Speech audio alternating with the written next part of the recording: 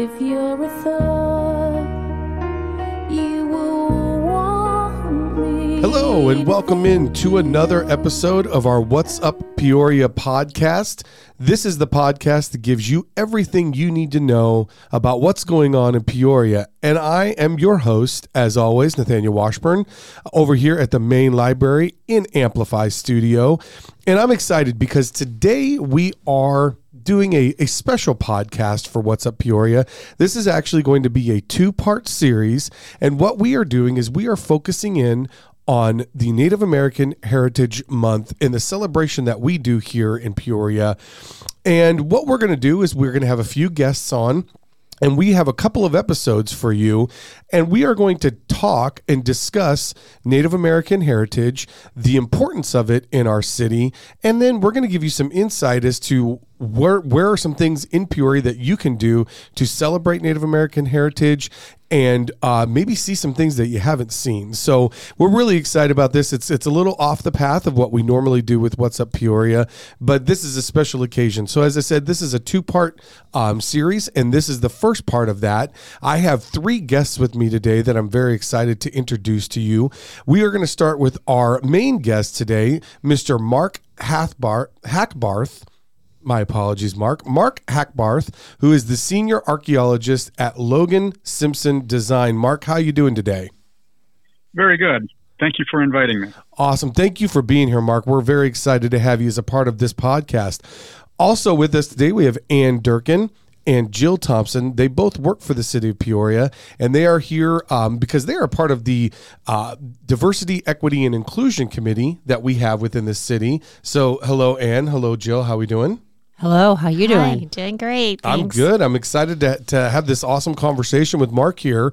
And Ann, you work in the engineering department, so Yes. you do a lot in the city with different projects, and, Right. and that's very, very cool. So you see a lot of the city. I do. Jill, you work in the library with me, and we have a pretty cool, front row to some of the celebrations that we do, Absolutely. and Native American Heritage Month being one of the biggest, right? Absolutely, yes. Very cool.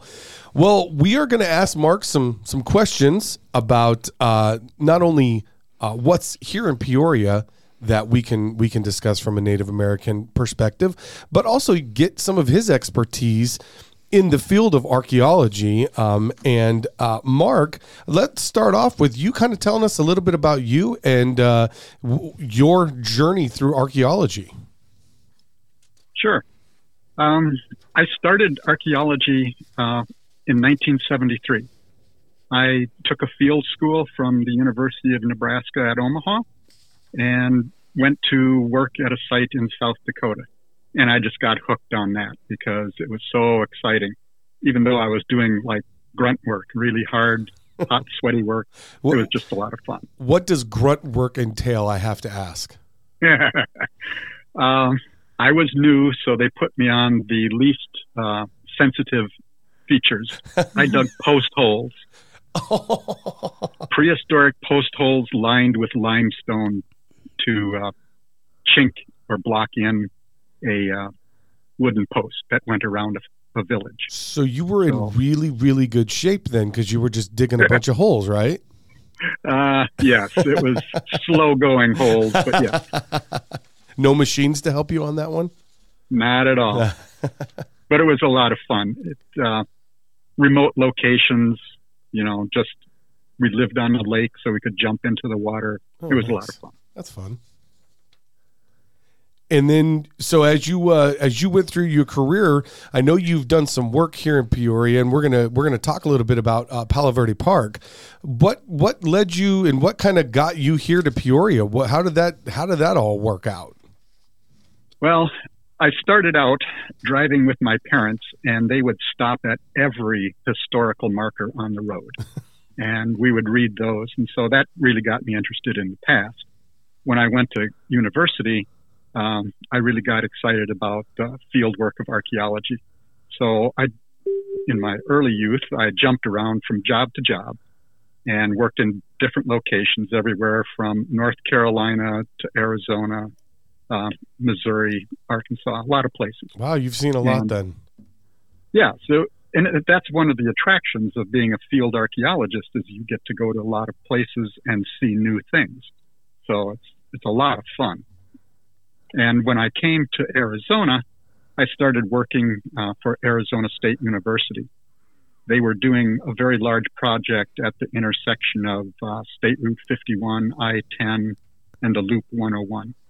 So it's at an archaeological site called La Ciudad. And while I worked there, I got a lot of experience in prehistory, even though my experience in graduate school was I took training in historical archaeology. And so with that kind of gave you the background that you would need to later on in your career work with the Palo Verde Ruin area, correct? That's correct. And that was a lot of fun too. So just kind of tell us a little bit about the Palo Verde site itself. What is kind of an overview of Palo Verde Park and what's up there and what is a part of those ruins? Sure. Palo Verde Park is, I think, about 20 acres at the center of what's called the Terramar development. It's near 67th Avenue and Happy Valley Road. So the site itself is a large Hohokam village, and it was abandoned around 1050 or so. And it was just in really good shape when I came out there in the 1990s, late 1990s. It had never been plowed. There were some looting that had been done, but we got an opportunity to really investigate what was a pristine archaeological site. And it was just very exciting to see all of these materials on the surface. And when you go to the park today, you still can see a lot of the prehistoric mounds that are left after people have been living there, and their refuse goes into the same spot and it builds up. And that's mainly what you'll see on your tour. There are also interpretive signs there, so I think you'll get a sense of what is out there and what those mounds mean. So when you say, it sounds like when you got out there, you said there was a lot of pristine things. When you started kind of digging around, what were you pulling out? What was coming out of the ground? Well, let me explain that. When we started out there, we initially did a survey, which was just walk across the surface and looking for cultural materials. And what I mean by cultural materials is broken pottery, chipped stone, ground stone, sometimes shell, and other artifacts that were left behind. They're on the surface and mixed into dirt that gets built up, as I said, into mounds. And so when we came out the second time, we brought a backhoe, which we used to dig long trenches, about 20 meters long, I think 20 yards, 20 meters. And then through various areas, close to the mounds, sometimes we intersected the mounds.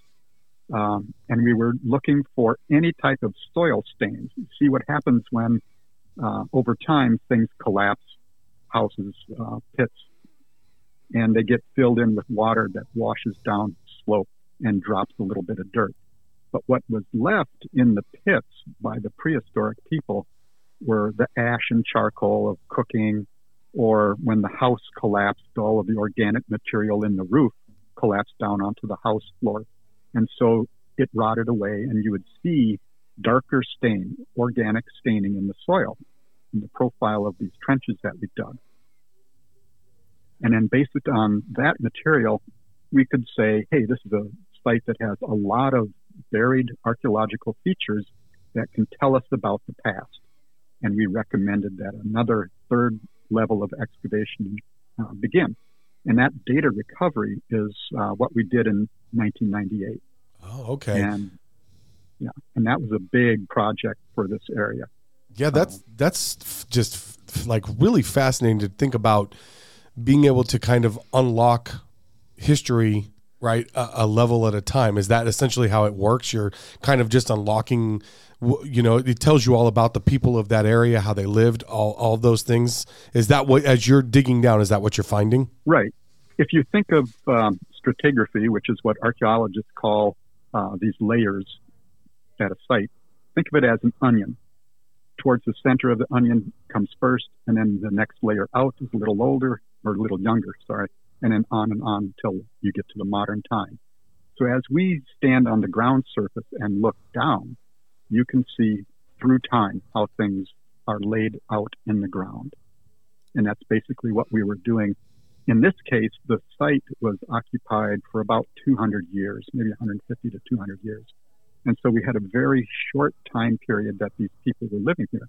And that helped because then you don't have a lot of overbuilding. Like if you go back to Rome or anywhere, you can see the Roman Forum, and right next to it is a modern trash pit. It's just amazing there.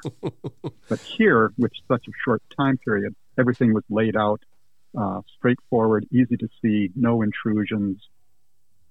Nice work. So from a historical context, then, how important is a site like that? Extremely important.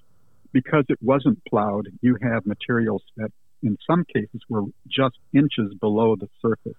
Oh. And that is very important because normally things get rebuilt on and disturbed. But in this case, it was just left there as we came. In one case, we came to what was a pit house, and I will mention that those are semi-subterranean. You actually step down into the ground. That's why it's called a pit house. We found the doorstep, the threshold, at the ground surface. And that's just so unusual because most of the sites in the valley here have been plowed and disturbed, and you don't see that. So we got to actually walk on the same steps and treads that the people in the past did. That's pretty cool. Yeah, that's pretty cool. I mean, you're literally walking that history, right? With the indigenous people that live there, to be able to walk those same steps. I think probably for an archaeologist is probably one of the most exhilarating things. I would think that would be awesome, but for you, in studying this, I'm sure that was pretty exciting. Yes, it was. And when you take a step back and you look around, you have to remember that Palo Verde Ruin, the archaeological site, is almost 80 acres. And when we excavated it in 1998, we worked on probably 16 of those acres where we stripped every bit of dirt overlying it away so that we could see all of the features in plan view, so that we got a good perspective in these habitation areas that were laid out and organized in a logical fashion. Hohokam sites are built with an organized plan. They have at the center a ball court and a plaza, and surrounding it then are the habitation areas in a circle that go around. So the Palo Verde Park is right at the dead center of the village. Oh, wow. Okay. I didn't know that. That's pretty amazing. So the park itself is dead center. Then everything else is built out around that center. And then the other important aspect, I believe, is the fact that there was a water source that was an active water source right near there. Is that correct? Yes. And even when we were there in the 1980s, I was looking around a little earlier than I first got there. You could still see dead stumps of cottonwood trees along the riverbank.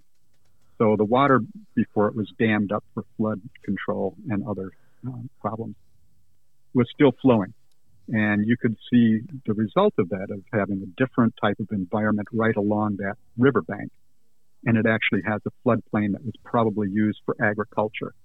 And then the habitation portion is on a terrace just above that. And so historically speaking, let's kind of shift a little bit, because I think when, hearing you and listening to you explain kind of what you found when you were out there with your team and all the different historical artifacts that were there, how important, can you talk a little bit about the importance of preservation then when it comes to why we have these discussions and why this is so important? Because I think it's good to hear from an archaeologist. What is the importance of preservation moving forward?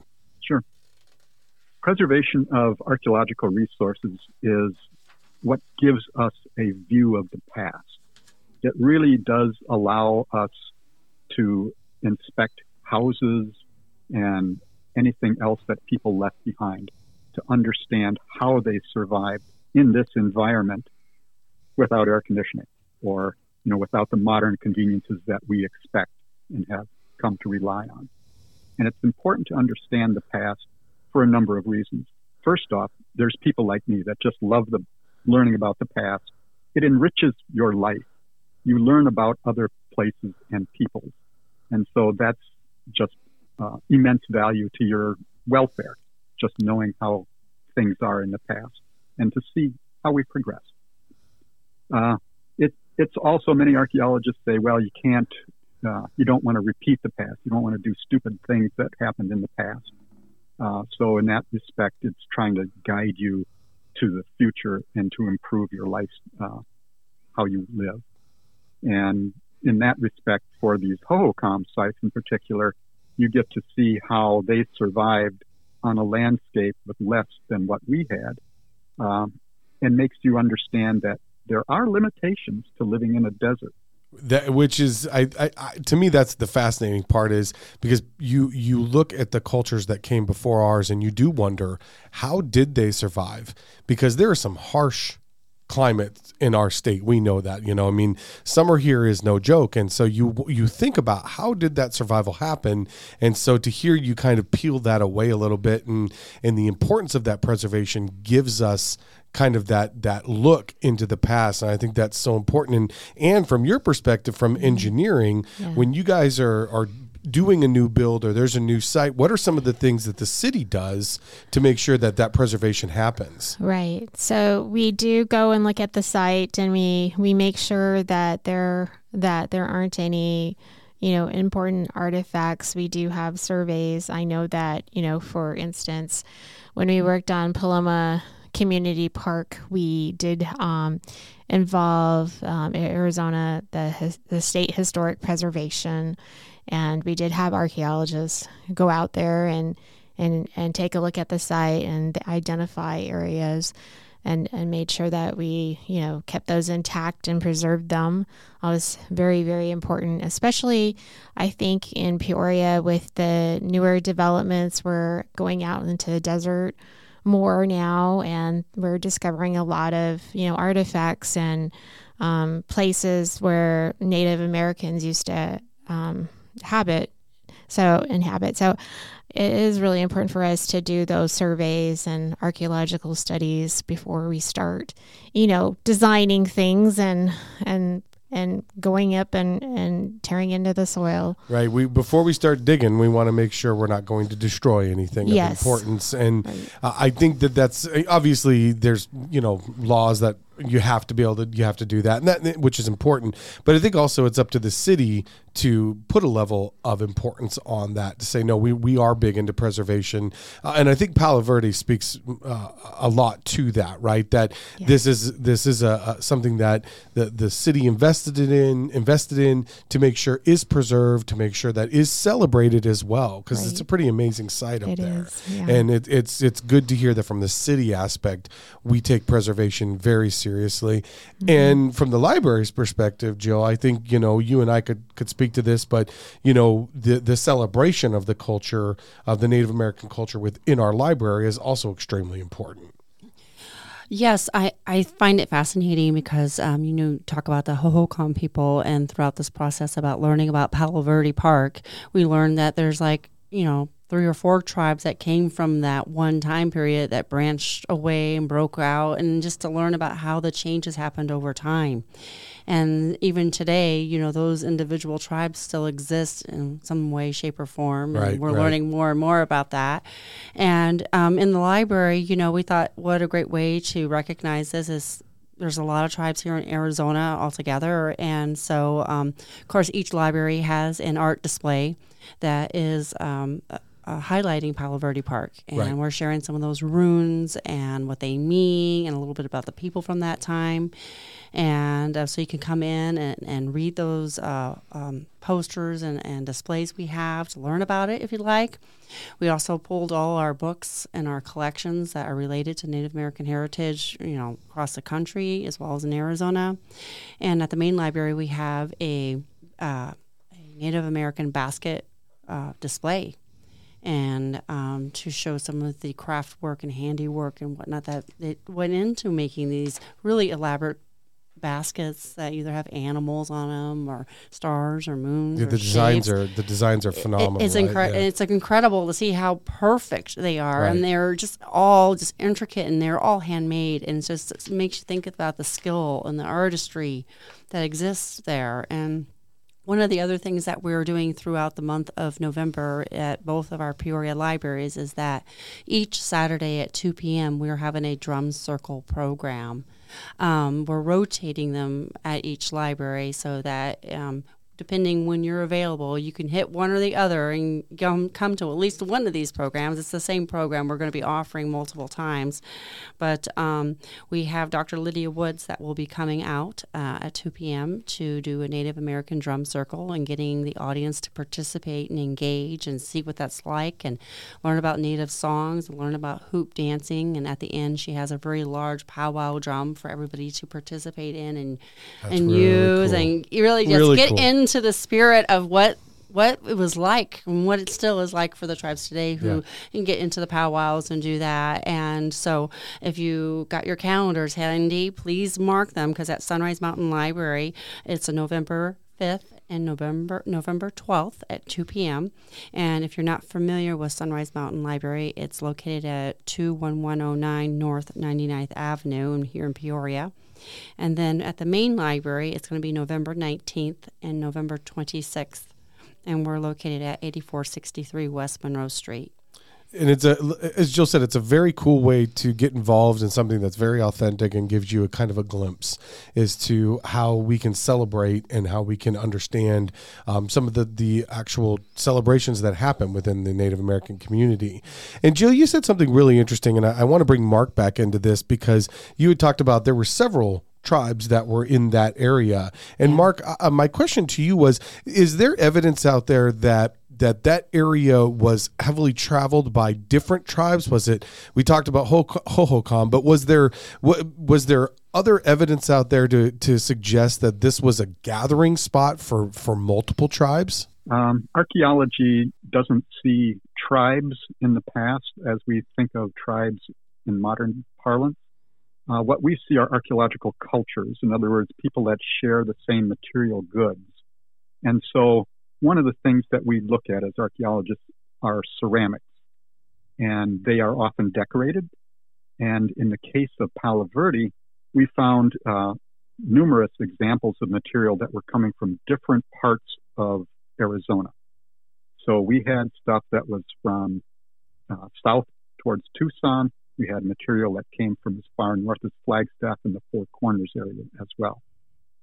And we believe what's happening is there is a ball court at Palo Verde, just outside of the park. And that ball court, is what attracted people to the area. Now, where they came from, we don't know, because all we have is what they left behind. And whether they got that from their local place or if they're just passing it down from someone else that they obtained it from is not really understood very well. But that ball court obviously attracted people to the area, and people were bringing stuff probably to exchange. You know, they would get together, have a good time, do activities in the ball court, meet their spouse or future spouse, interact with people that they're related to or not related to. And so that ball court was kind of this, it's called a community integrative facility, because it allows people to gather together from distances far and wide and local and just interact with each other. And we see that in the ground in the terms of the types of artifacts that are left behind. To me, that's truly fascinating, because again, giving that glimpse of this was a site where multiple cultures were coming together to exchange goods, exchange services. I like what you said, meeting your future spouse possibly. So it's it's like, hey, Friday night, come on down. We're going to have a Friday night dance. You're going to meet somebody new. It's just amazing, right? I mean, the whole aspect of this was a site over 1,000 years ago that was a cultural hotspot for trade, for gathering. That truly, Mark, is is quite amazing when you look at it, right? I mean, just from an archaeology standpoint. Yes, there's probably only about 200 to 300 ball courts throughout Arizona. And so this one site having one at this location was pretty exciting for us to see. And at the end of the site's life, there was actually another use just above the ball court, which makes me think that they had some kind of ritual closing ceremony. People may have come back to the site after it was abandoned for a short time and said goodbye to the ancestors, or they could have just been closing it out for other purposes. But still, someone was there after most of the activity at that site had disappeared. And they came back to, in a sense, pay homage to what it was in the past. Right. It was living in their memory, obviously, and somebody came there to do some kind of activity. I assume it's a ritual of some type. Right. That's pretty cool. You know, you put that in terms of today, we do similar things, right? We have similar ritual behavior when we're saying goodbye to something or something has run its course. And, you know, I mean, Las Vegas just blows up buildings. That's their ritual, I guess, you know, but for our culture, you know, we have our own way of doing that. So it's very interesting that, that they had their way of saying goodbye to something that meant a lot to the cultures and the communities over 1,000 years ago. That's unbelievable. I thank you, Mark, for the time today. This has been truly fascinating. And Jill, anything you want to ask Mark before we let the all the knowledge that he has run away from us? Yeah, well, tons of questions. I'm sure we could keep him here all day if we wanted to. You know, one of the things that I think is interesting is I know that Palo Verde Park is just one of many sites across the Salt River in this whole valley and connecting. Right. And I think that was one of the things I learned in researching and looking this up and learned about the park. I think that's so fascinating to me, is that there's many other places that I wasn't even aware of that existed here in the valley. Well, thank you very much, Mark, for being a part of our podcast today. I appreciate it. And Ann and Jill, thanks for being here as well.